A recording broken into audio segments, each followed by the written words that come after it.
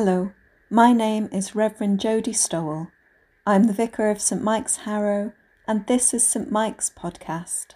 You're very welcome here. Today is the 8th of May, and it is the Friday of the 4th week of Easter. We begin with our reading. Luke chapter 4, verses 14 to 30. Then Jesus, filled with the power of the Spirit, returned to Galilee, and a report about him spread through all the surrounding country. He began to teach in their synagogues, and was praised by everyone. When he came to Nazareth, where he had been brought up, he went to the synagogue on the Sabbath day, as was his custom. He stood up to read, and the scroll of the prophet Isaiah was given to him. He unrolled the scroll and found the place where it was written, "The Spirit of the Lord is upon me, because he has anointed me to bring good news to the poor. He has sent me to proclaim release to the captives and recovery of sight to the blind, to let the oppressed go free, to proclaim the year of the Lord's favour." And he rolled up the scroll, gave it back to the attendant, and sat down.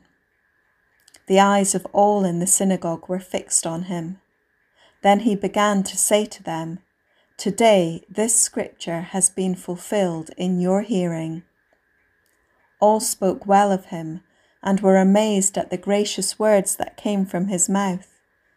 They said, "Is not this Joseph's son?" He said to them, "Doubtless you will quote to me this proverb, 'Doctor, cure yourself.' And you will say, 'Do here also in your hometown the things that we have heard you did at Capernaum.' And he said, 'Truly I tell you, no prophet is accepted in the prophet's hometown.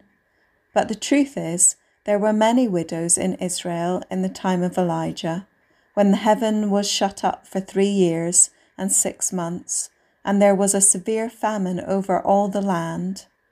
Yet Elijah was sent to none of them, except to a widow at Zarephath in Sidon. There were also many lepers in Israel in the time of the prophet Elisha, and none of them was cleansed, except Naaman the Syrian." When they heard this, all in the synagogue were filled with rage. They got up, drove him out of the town, and led him to the brow of the hill on which their town was built, so that they might hurl him off the cliff. But he passed through the midst of them and went on his way. Imagine yourself in this scene. Who are you in this tableau of events? Are you in the synagogue legitimately?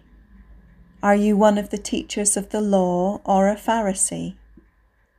Or perhaps you are watching from afar. The synagogue is not for you. You are not allowed.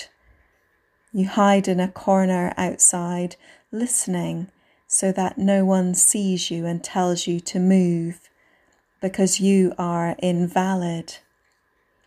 Perhaps you are a woman, or have a disability, or are poor. And then you see this man enter the synagogue.